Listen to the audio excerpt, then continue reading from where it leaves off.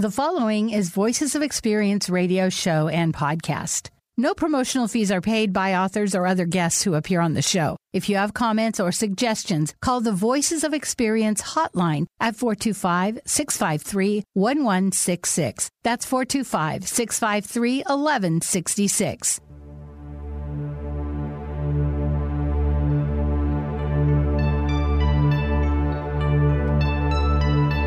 I'm going to play right into the next song.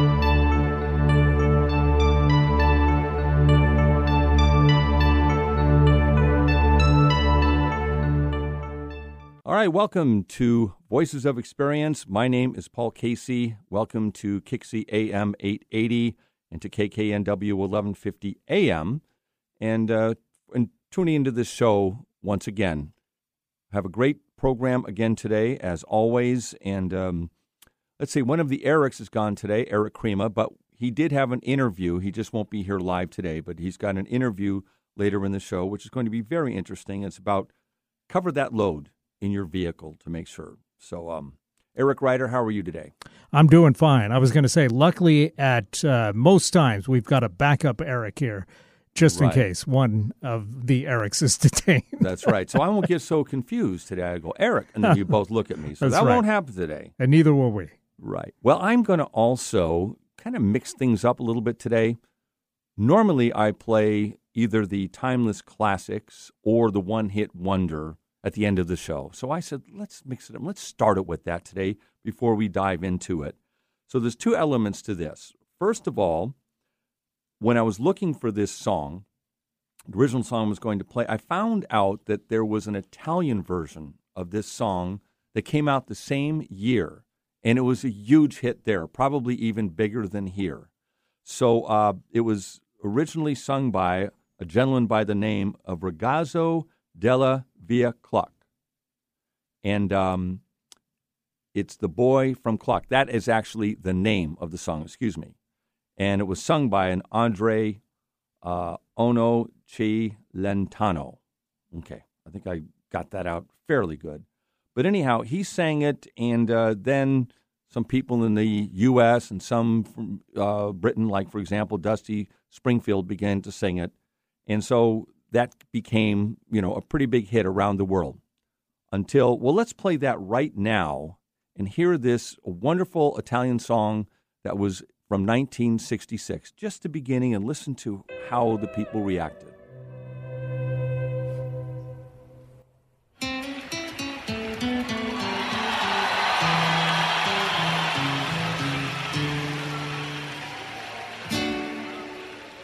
Questa è la storia di uno di noi.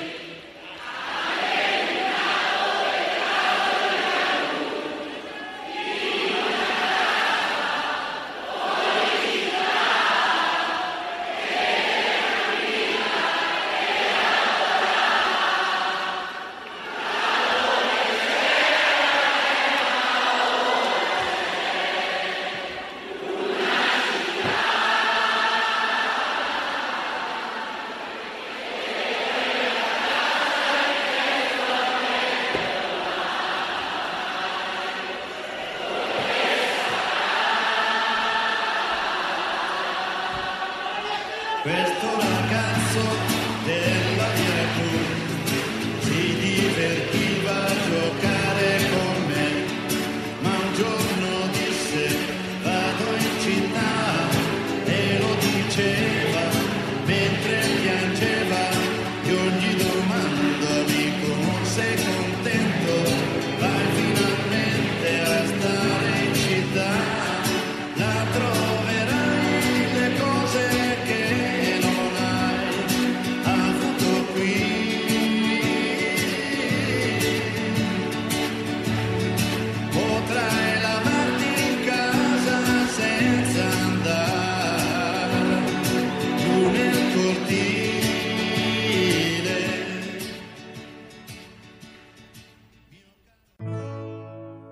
The town I came from was quiet and small. We played in the meadows where the grass grew so tall. In summer the lilacs would grow everywhere. the laughter of children would float in the air. As I grew older, I had to roam, far from my family, far from my home, into the city where lives can be spent, lost in the shadows of tar and cement. And every night I'd sit alone and learn what loneliness meant. Up in my rented room above a world of tar and cement. Each day I'd wake up, look at the sky, think of the meadows where I used to lie. Then I'd remember all of that's gone. You're in the city, you better push on. Get what you came for before it's too late. Get what you came for, the meadows can wait. So every night I'd sit alone and learn what loneliness meant. Up in my rented room above the world of tar and cement. Many years later, tired at last, headed for home to look for my past. I looked for the meadows, there wasn't a trace. 6 lanes of highway had taken their place. Where were the lilacs and all that they meant? Nothing but acres of tar and cement. Yet I can see it there so clearly now. Where has it gone? Yes, I can see it there so clearly now. Where has it gone? Where are the meadows? Tar and cement. Where are the lilacs? Tar and cement. And where is the tall grass? Tar and cement. The laughter of children? Tar and cement. Nothing but acres. Tar and cement. So if you're waiting for that version, it was sung by a very special woman, and her name is Verdell Smith. It was a one-hit wonder from 1966, and again, that was sung after the Italian version was sung earlier that year. Normally, you don't have songs that are originally sung by somebody, and then that year it becomes such a big hit. But her version went to number 1 in Australia and number 38 in the United States. And I just wanted to say one thing. My brother was in New Zealand when he heard this song for the first time. I had heard it many times before, and he got a little homesick, but he was surprised that I knew that song so well. So anyhow, I thought that would be very enjoyable. Again, Verdell Smith, she's still living in Brooklyn, New York. This week's one-hit wonder.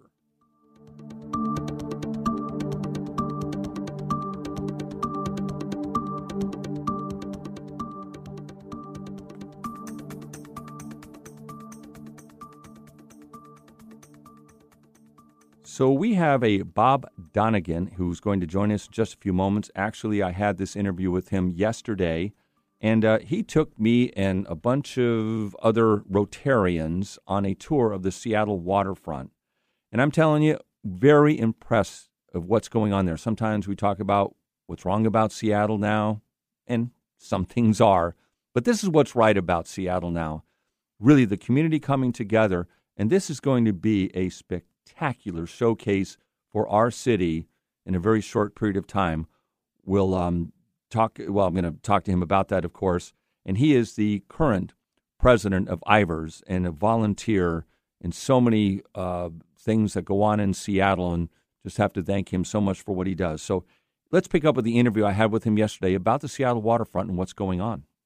suggesting that maybe we do a virtual tour by using the imagination of the people that are listening to radio who really can't visualize what they see. What will be done by next year by the Waterfront, and then more long term. So today, the walkway in front of the piers is about 11 feet wide. And this summer, the new promenade of concrete has expanded to between 18 and 30 feet wide. But then in the middle of what used to be the old Alaska Way roadway is the construction zone where they're building three things: the garden, the walkway, and the bicycle path. Those will all be done by next summer. So when you come down in the summer of 2024, the kids will be able to ride their bikes on the bike path.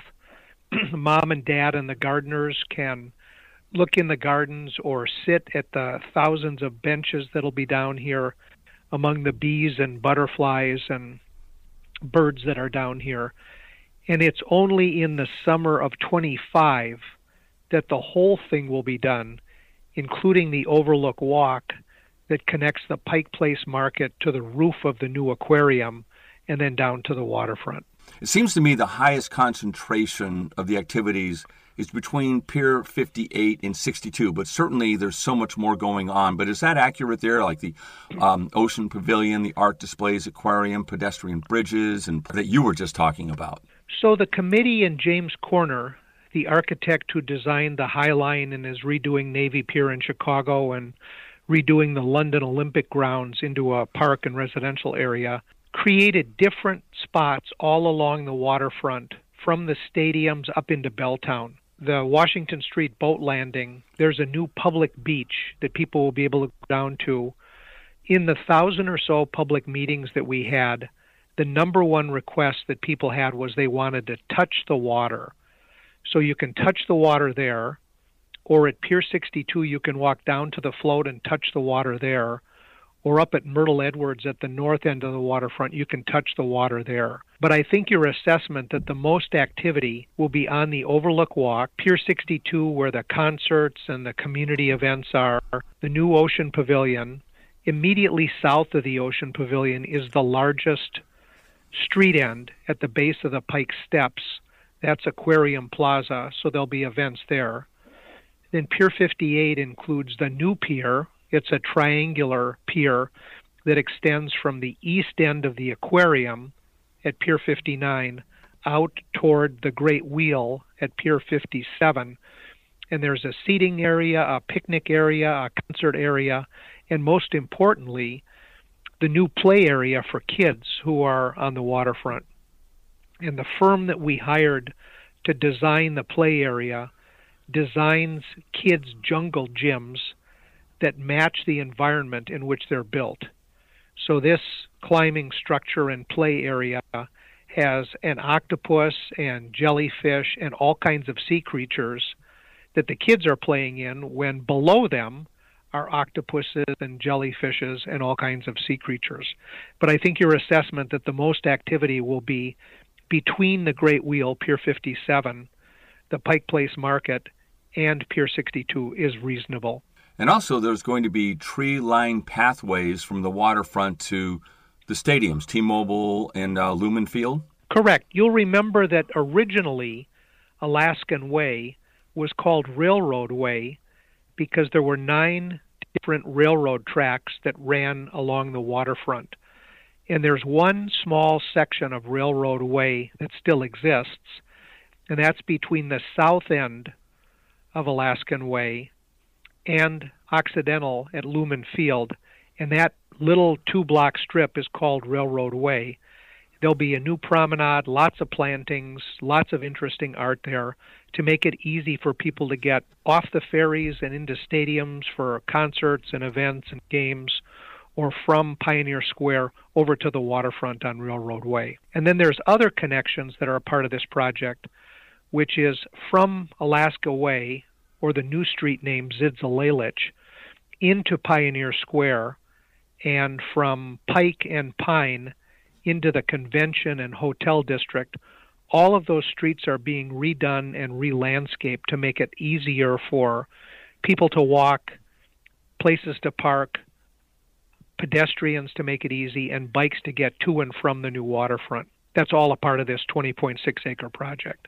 From the tour that you said something that I thought was very interesting, but the target audience here is women for two reasons. You want to build a very safe zone for people and the cleanliness of the whole project. So, Paul, when we looked at the best parks we could find around the world, one of the things we discovered was if you ever find yourself in a place where there are no women, you should immediately leave, because women's sense of safety tends to be much more acute than men's sense of safety.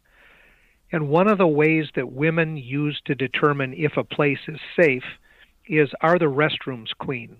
So immediately east of New Pier 58, we have 19 restrooms being built. They have individual stalls. When they're open, there will be a concierge in the building keeping it clean. And during the summer, on the counters, we'll have fresh flowers. People told us that restrooms matter. There are the private company restrooms on the waterfront, but there were no public restrooms, and now there will be restrooms on the waterfront. Would this project, on the scale it is going now, would this have happened if the viaduct was still standing? It could not happen with the viaduct in place. Number one, the viaduct was unsafe, and according to the seismic engineers, both at the University of Washington and the outside experts that the committee hired, the viaduct was sensitive to an earthquake. The engineers said if the Nisqually quake, February 28, 2001, had lasted a few seconds longer, it would have brought the viaduct down. Few people know this, but all the utilities that serve downtown Seattle were buried in underneath or hung from the viaduct. So the many kilovolt transmission lines that bring power from BC Hydro and the Bonneville Power Authority were actually hung from the viaduct. So if we had an earthquake and the viaduct fell, it would have disrupted the power grid on the West Coast. So that's number one. And number two, according to my little decibel meter on my phone, the background noise from the viaduct was about 85 decibels. So when you walked along the sidewalks on Alaskan Way, we could not be having this conversation because we couldn't hear each other. When the viaduct was taken down, the most common comment I heard when I was walking the waterfront is people said, "Hey, I can hear the seals and sea lions. Listen, did you hear that? I can hear seagulls." So it's actually pleasant to be down here. And then by taking the viaduct down, we created the 20.6 acres of new space available for parks. So if the viaduct was still there or if it had been rebuilt, we could not have the park that we have now. What can we do as citizens of this area to help this process along? Well, come down and see it. Come down and enjoy it. It's built for the residents of the area, our visitors from around the state, and our visitors from around the country and the world. So the first thing is come down and see what's happening here. The second thing is there will be an opportunity for public contributions both to the park and to the aquarium's ocean pavilion as they get to the end of their fundraising. Friends of Waterfront Seattle committed to raising $200 million. And as of last week, Friends of Waterfront Seattle is at about $108 million raised. The Ocean Pavilion for the aquarium committed to raising $160 million, and as of last week, the aquarium is at $124 million raised. So there will be a public portion of the campaign that people can watch for in the future.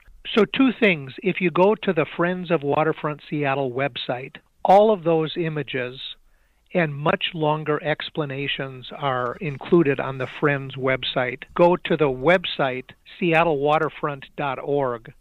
That's the website of the Historic Waterfront Association, which is the 44 businesses down here. And it has video cameras, live webcams, showing what's going on the waterfront with a calendar and future events on there so people can plan what they want to do.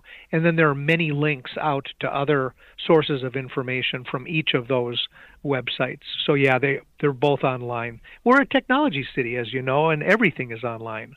Of course. Well, I'll leave you with this, or I'm going to leave the audience with this. And I was involved in trying to help with projects. As a matter of fact, I was involved in the 1980s building the downtown tunnel under downtown Seattle. I have some idea of what it takes to get a project done, but I think it was a lot easier then than it is now. And there was a quote in the Puget Sound Business Journal that you were quoted as saying, and it really struck me, the process of dealing with the city and the state is cumbersome. It's focused on process and participation. It's not focused on outcomes. I'm speaking for myself, but I think a lot of other people. Thank you for persevering through all of this. All right, that was Bob Donegan, and we had that interview just yesterday, and certainly want to thank him for spending the time. One story I read in preparing for the interview is that Ivor Hagelin, he's the guy who started Ivors in this community back, in probably the 40s, I believe. But in 1953, I think that's when the viaduct opened, and Ivor Hagelin had a band out there just saying how exciting this was.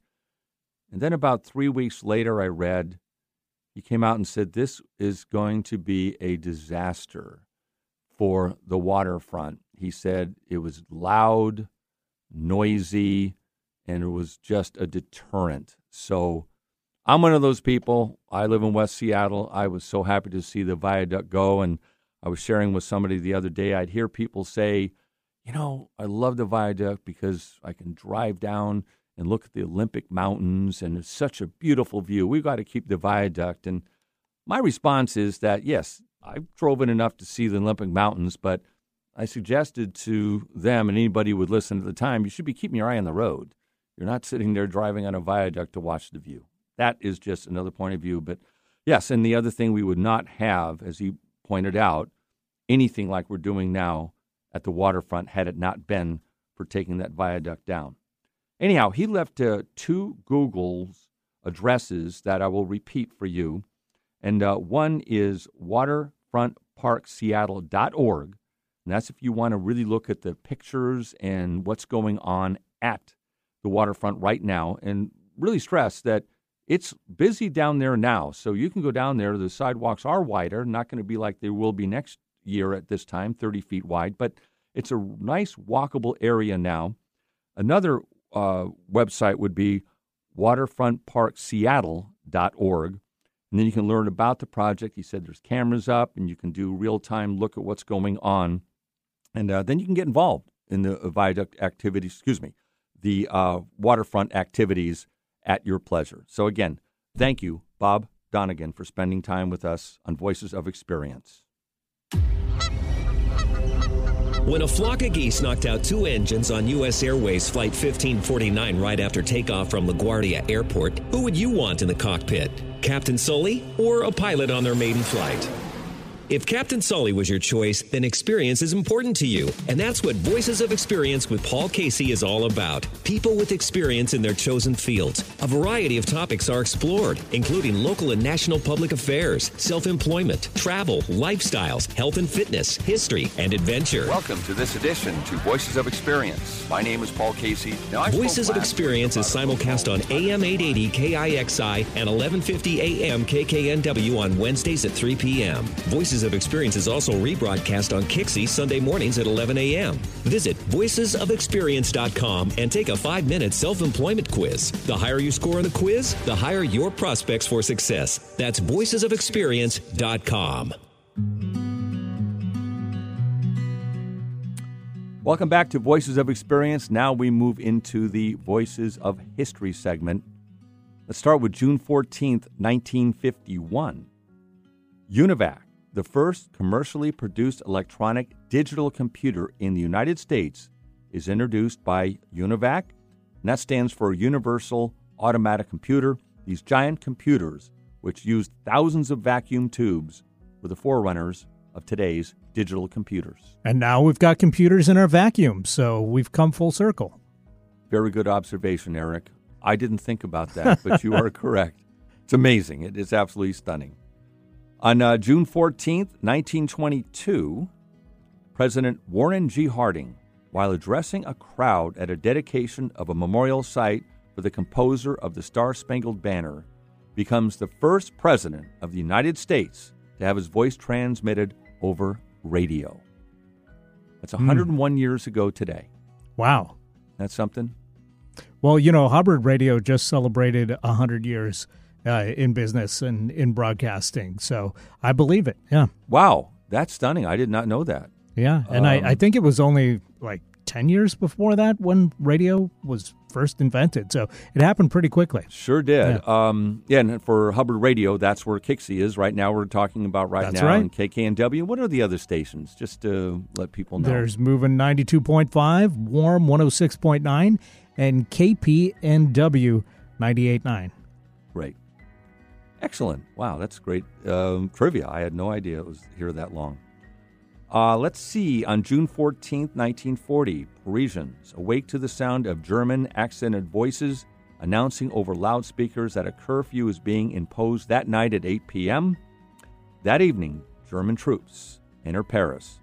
By the time the German tanks rolled into Paris, 2 million Parisians had already fled. Wow. On June 13th, 1971, the New York Times begins publishing portions of the Pentagon Papers. Daniel Ellsberg, a former Defense Department analyst who had become an anti-Vietnam War activist. Well, Ellsberg, had stolen some of the documents. After unsuccessfully offering the documents to prominent opponents of the war in the U.S. Senate, Ellsberg gave them to the New York Times, and they published them. On June 13, 1967, President Lyndon Johnson appoints U.S. Court of Appeals Judge Thurgood Marshall to the Supreme Court. He was confirmed 69-11, and he was the first African-American in history to serve on the Supreme Court. This kind of brought some memories back. On June 12, 1994, the tragedy, Nicole Brown Simpson and her friend Ron Goldman were stabbed to death outside Nicole's home in Brentwood, California. O.J. Simpson became the chief suspect. Shocking. Although he had agreed to turn himself in, Simpson escaped with a friend, Al Cowlings, in a white Ford Bronco. Do you remember this? I do, yeah. And that was on June 17th. That would be 29 years ago today. They were heading down the streets of L.A., or Right. the freeways. Like one of the slowest car chases in history. Yes. Yeah. That was very part of the story. I mean, Right. they just And it let was him all go. covered live on TV. I remember that. Yeah, it was pretty crazy. I came into it. It had already been going, and no one told me about it. I remember came in. It was a nice day. I was living downtown, and I see this white Bronco going. I don't know what's happening. Mm-hmm. And then I'm sitting there, and I go, oh, my gosh, what is going on here? But he was carrying a passport, a disguised, and $1,700 in cash. Now, Simpson's car was spotted that afternoon, but he refused to surrender, threatening to kill himself. He led a low-speed chase through the freeways of L.A. as the entire nation watched. And as we watched, eventually Simpson gave himself up at his home in Brentwood. I do remember that. Wow, that's 29 years ago. Yeah, and still found not guilty in the court, despite his escape attempt. Yes. Which, yeah, I mean, interesting. Seriously. Yeah. We could talk about that one, the whole show, that's for sure. Absolutely. So let's move to some local highlights. On June 13th, 1908, a group of Swedish Americans, led by Dr. Niels Johansson, incorporated Seattle's Swedish Hospital. Been around since 1908. On June 8th, 1909, Washington became the first state in the nation to outlaw tipping. Did not know that. It was widely supported at the time by progressives, and the labor movement and a lot of other groups were supportive of it, but the prohibition was unenforceable and ignored, so it was repealed in 1913. And now we're kind of going back to that, aren't we, in Seattle restaurants and others? You don't tip, but, I mean, it's added into your food.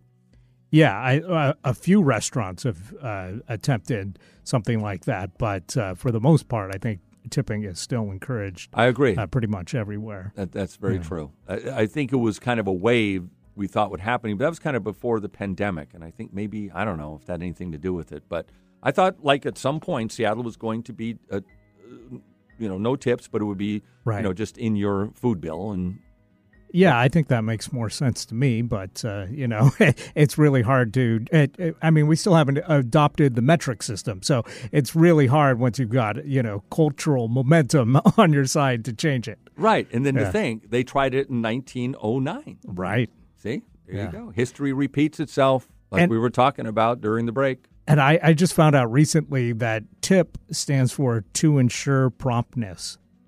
I never knew that. I never knew it either. God, I like listening to my own show. I learn a lot of stuff. Oh, that's pretty interesting. And then, what is it again? TIP what? To ensure promptness. To ensure promptness. Yeah, and then tipping comes from that abbreviation of TIP. Never thought about that. Yeah. I didn't know that. That's like Johnny Carson.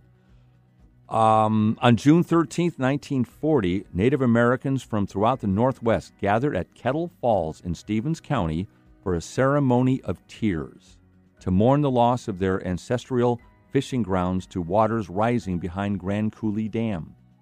A huge reservoir, Lake Roosevelt, took shape behind it, submerging towns and landmarks as it grew. On June 13, 1903, Snoqualmie Falls is incorporated. For generations, nearby Snoqualmie Falls has been a sacred site as the birthplace of the Snoqualmie tribe. Soon after the white settlers arrived in the Northwest in the 1850s, the falls became a tourist destination and later a source of hydroelectric power. In more recent years, the town provided the backdrop for the popular Twin Peaks television series. Were you a fan of Twin Peaks? I tried to watch it, and it's a beautiful looking show, but I never could really connect with the story, to be honest. So this is all courtesy of History Link and also the History Channel. So if you like these tidbits of history, you'll want to go to History Link. That's the more local one, historylink.org, or This Day in History, which is property of the History Channel. So anyhow, there you have it for today.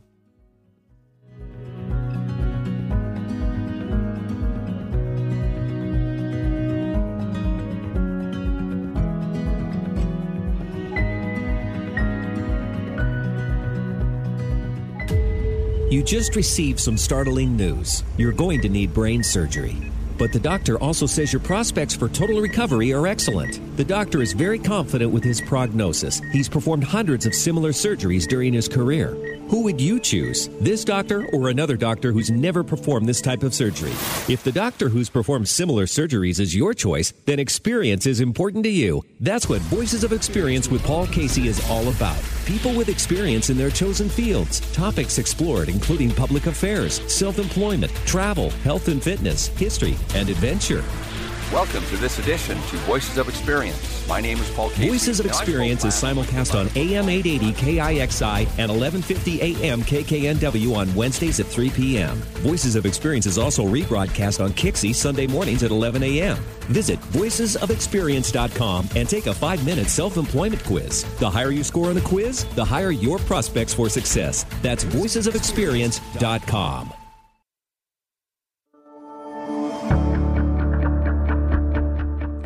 Welcome back to Voices of Experience. Jim Fuda has joined us. He is the executive director of Crime Stoppers of Puget Sound, and he had a 33-year career at King County Sheriff's Office and has a number of things that he's done in his life. He's been an enforcement professional. His assignments included special operations, hostage negotiations, a major event planner, a Marine unit commander. I mean, you name it, he's done it. And again, he is the executive director of Crime Stoppers of Puget Sound. And I know Jim very well. You probably have seen him on TV about a number of things that occur around the Puget Sound area when they call on him about, and I said it before and I'll say it again, he's kind of the buffer in between, I think, the citizens and also the police, and is kind of the negotiator in that moment when the city gets into some serious conflicts. I don't know if that's a fair assumption or not, but anyhow, I'll go with that. I asked Jim, summer's coming up now, and I wanted to talk to him about what you can do to protect your home. You know, vacations, I mean, summer's 4 or 5 days away, and you're going to leave town for a week or two, or you're in town. That's why I brought Jim on the air. Thank you, Jim, for coming. Oh, I appreciate being here. So let's start with that. The first type of things, maybe we talk about security cameras first, because I read that maybe 45 to 50% of the people have those, but we talked about that a little bit last night, and you're a big proponent for security cameras. Let's start there. I am. And, it doesn't have to be expensive, intricate systems. It's just something that alerts you when you're away from your home that someone's around your house. You can go to Costco and get a system called Arlo for $200 or $300 that comes with 4 or 5 cameras that hit your entry point, so you could put it your front door, back door, alley, wherever it might be, your side yards, and it's an app you download to your phone, and someone crosses that beam, it alerts you, and you have a 10-second video of that person that's in your yard. Yeah, that sounds really good. Could you repeat that one more time? And again, they're not paying for this. You convinced me that this is probably one of the most cost-effective because it's got a number of cameras, as you said, and it sounds like it's easy to install. It is, and there's well, heck, if I can do it, anybody can. There's there's, like I said, there's expensive systems out there, hardwire ones that go into your that you can have put up in your house, and where you can talk back to the person. What are you in the blue coat? What are you doing on my porch? Kind of thing. But I've got Arlo that you can buy at Costco. That's that I put up around my house, and they work really well. Excellent. Okay, so what else can people do to protect their homes and look like it's lived in, and just try to keep their home, their family, their dogs, their cats as safe as possible? Well, here's something that my neighbors do that we're close at, the ones that face our alley, is that if one of the neighbors is going to be gone for an extended period of time, is that we tell each other, hey, park your extra car in my driveway. So it looks like it's occupied. Things like that. Make sure your newspapers are picked up or they're canceled while you're gone. Same thing with your mail. Make sure your mail isn't stacking up. And if you're going to be gone more than 3 weeks and your phone or your yard is lawn grows a lot, have somebody mow your lawn. Little things like that. Have a trusted neighbor with a key in case something happens that they can go in and check on things. These are all kinds of just common sense things that people could do to make their home less attractive and look lived in while you're not there. Certainly. Another thing I was just reading before you came on is that advice is to take a picture of every room in your home. Yeah, that's a good idea. Let's say your house does get burglarized. It's something you can itemize a list of what's missing. One thing I remember is I left town, maybe about 6-7 years ago. And we have garbage pickup on Monday, so I left the garbage cans out on a Saturday night, and that was a mistake. Now, fortunately, we have really good neighbors who are up on everything, and they're kind of our sheriff of the neighborhood, and they saw some activity in our backyard, and they were able to shoo the people away. However, they knew that we weren't home because the garbage was out on a Saturday night, and garbage pickup was Monday. Sure. A good sign that you're not home. People are aware of that. Like I said, I have neighbors that have to move their cans out like you do, and that should be done on a Sunday night for the Monday morning pickup. Exactly. Also, 2 locks on the main doors. Now, we have that, but I didn't realize how important that is. But you have 2 locks rather than 1 on the main doors in your home. You mean double key entry? Yes. Yes. I think that's extremely important for your deadbolt. If you have someone that breaks a small window to climb in to get into your house, they're not carrying out your furniture out that window because if they can't they need a key to open the door from the inside to get back out again. They're not taking any big things out your house. One more thing that I was looking up, and there was something I never thought of, but let's say you're selling your home, okay? And I see this all the time. They have the floor plan that is published on the website or whatever. And this, I read, this is some burglar saying, that is a really nice map for us to find out how we enter your home, how we exit it, and where the rooms are, and things like that. So that's something of a cautionary tale.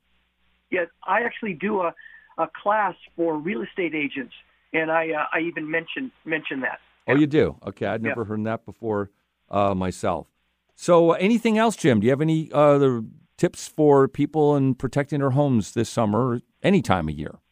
One thing that I think is important too, whether it be on your cell phone or if people still have a home phone, is I wouldn't leave any kind of message. I'm away out of town for the next 2 weeks.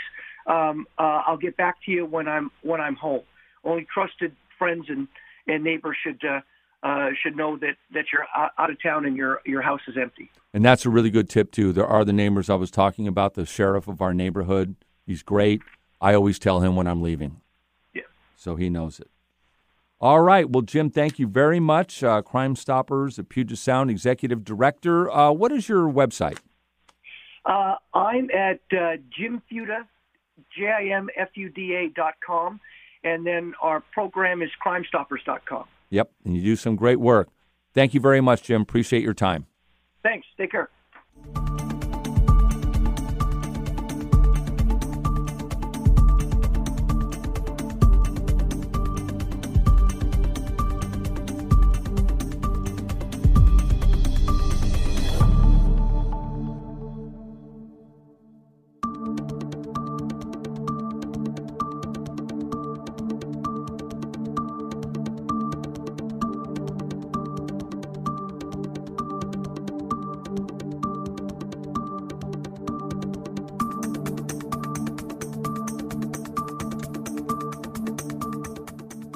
All right, Ruchira Gupta, she's a professor at New York University and founder of the Anti-Sex Trafficking Organization, and she won the Clinton Global Citizen Award in 2009. She has helped more than 20,000 girls and women in India exit prostitution systems. She wrote a book, I Kick, I Fly. I was able to talk to her about that and what she's been doing. So I'm going to start with the book.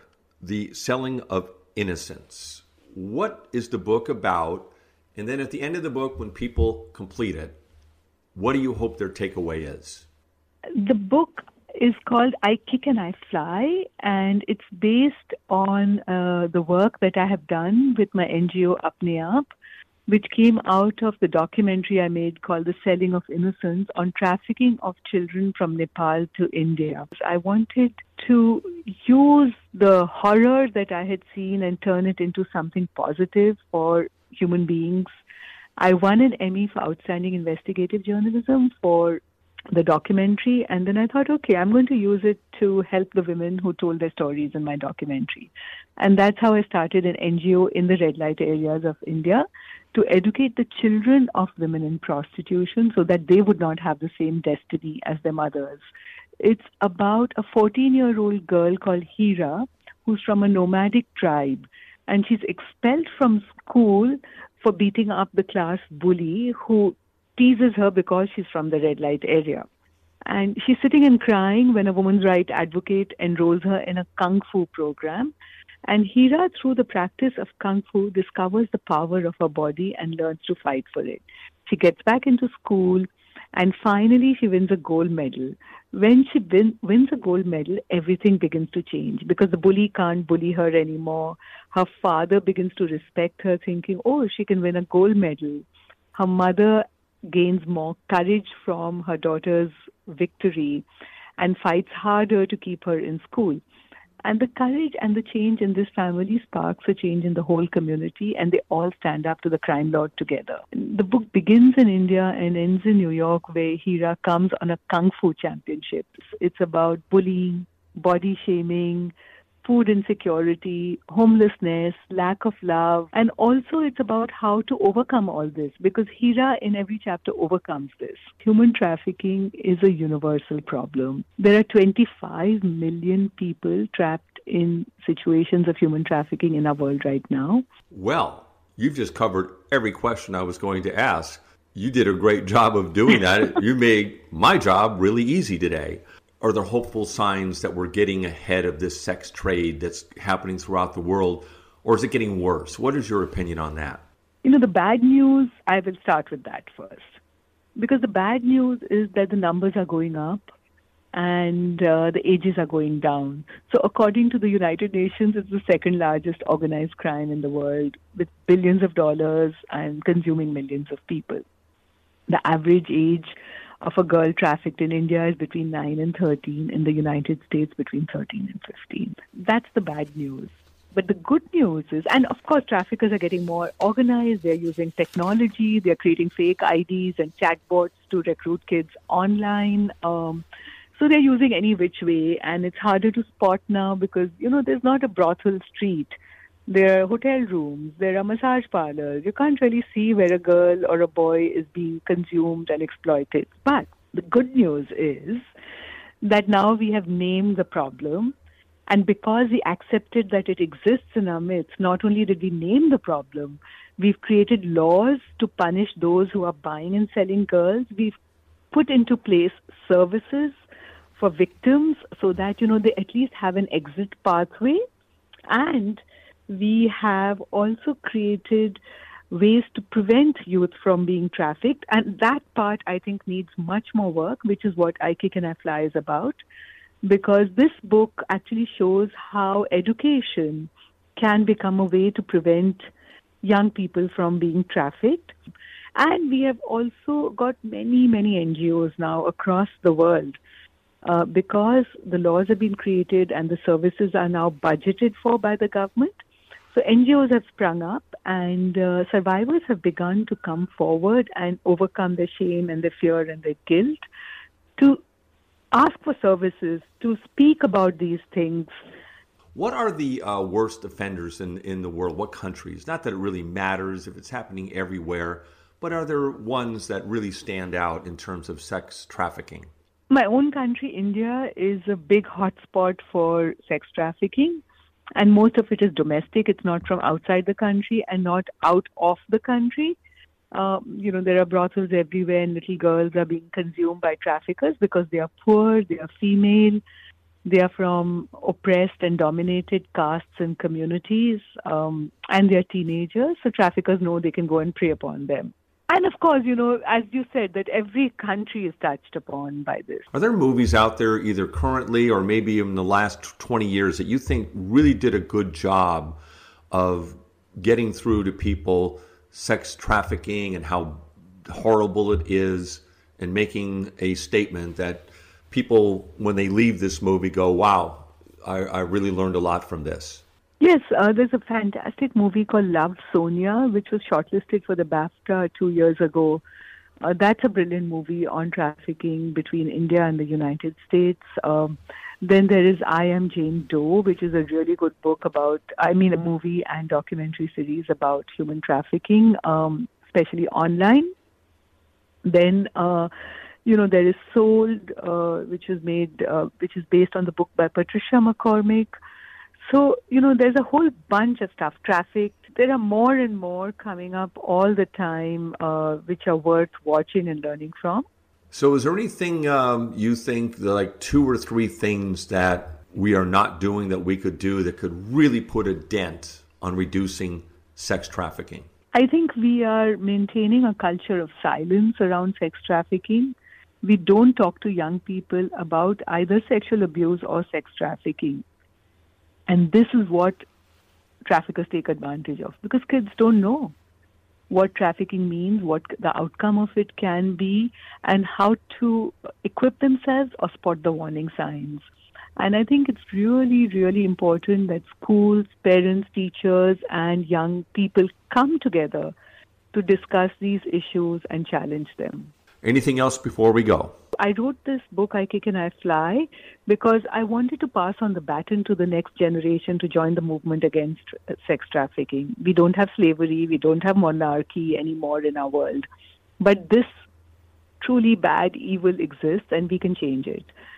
So I want them to create knowledge and awareness, and I want them to buy I Kick and I Fly, read the book, and share the book so that more and more people discuss this, because I'm hoping that I can trigger a conversation with I Kick and I Fly, which will be useful and save lives. And so therefore, I am saying I'm passing the baton to all of you who are listening right now. As an activist, join the movement to create a world in which no girl or woman is bought or sold. And I Kick and I Fly can help you do that. Now, if you like to get a copy of that book, all you need to do is Google I Kick and I Fly. It has a 4.8 rating out of 5, so that's pretty high. And you can find out a lot more about her and the efforts that are going on. And one more time, you can Google I Kick and I Fly, and you will find the book and everything about what she was talking about today. So thank you so much for spending time on Voices of Experience today. So I want to let the listeners know that, about 3 weeks ago, gave away a couple of Tacoma Rainiers tickets, and we got a really good response. So I'm going to give 2 tickets away for Friday night's game. Let me give the phone number because the first caller is going to get the 2 tickets. Not going to ask any questions or anything like that, like who was the first baseball player to steal 25 bases. That would take too long, right? I'm just going to say if you give a call, the first one, the number is 425-653-1166. Leave your name and phone number, okay, both, so I can call you back and give you some details about it and where to pick the tickets up. That's 425-653-1166. Again, the first caller gets 2 tickets for the Rainiers game on Friday night, and this is what you do get. You get to sit in the dugout club, and that means you get box seats right behind home plate. You get a buffet dinner, complimentary. You get complimentary beverages. It includes wine, pop, water, snacks, free parking. The people who did win the tickets in the last round really enjoyed their experience. Again, that number is 425-653-1166. The game is Friday night at Cheney Stadium. That would be June 16th at 7:05 p.m. I know it's radio. I'm going to give the phone number out one more time for these 2 free tickets. The first caller gets them. 425-653-1166. So we're coming towards the end of this show, and just found something on the website that was sent to me this week, but it came from KIT Radio in Yakima. I thought it was kind of fun because from their perspective, they were saying these are the 10 essential lessons you'll learn living in Washington State. So I imagine if you're coming out here, it's a big place. So here's what they had to say. Number 1, wildfires are the 5th weather season. Can't disagree with that. Number 2. I think that applies to New York now as well. Well, very good point. Yes. There are people, in-laws and things we have who live on the East Coast. Oh, you poor people out there, and it's kind of a West problem, whatever. Well, now it's everybody's problem. Yeah, exactly. So, they really got the dose of it like we have.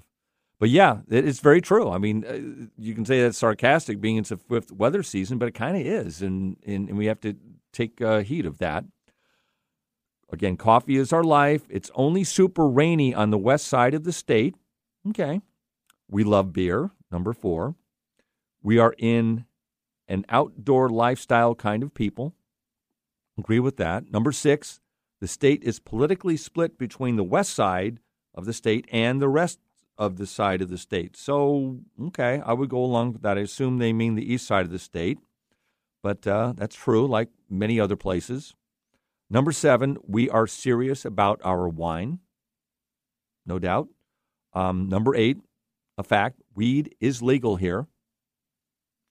Number 9, we recognize the honor, and we also recognize our indigenous tribes. Very true. I think we did it a couple times today on our Voices of History, and we love going to outdoor festivals. Now, those I read, I think you can find that pretty much anywhere. Maybe the coffee is something unique. Lifestyle, certainly, and we're politically split, like most places. We love wine. Now, pot, I guess, is what? I wonder how many states legalize pot now and how many don't. Quite a few have. I don't know the number off the top of my head, but yeah. We'll come back with that breaking news next week. So it's not that breaking, but we'll come up with that if we can. So, Eric, we're about out of time. We're closing up, huh? That's right. Okay, how much do we have? We got about 45 seconds. 45 seconds and counting. All right. So, again, thank you for listening to Voices of Experience today. My name is Paul Casey. Again, Tacoma Rainier tickets, 425-653-1166. Voices of Experience airs on Kixie Wednesdays at 3 p.m. You probably know that. And simulcast with Hubbard's sister station, KKNW, AM 1150. Quote of the week. I think the quest for goodness turns out to be a fight against human nature. And no matter how many times you try, no how many times you fail, keep trying. Aaron Sorkin. Have a great rest of the week.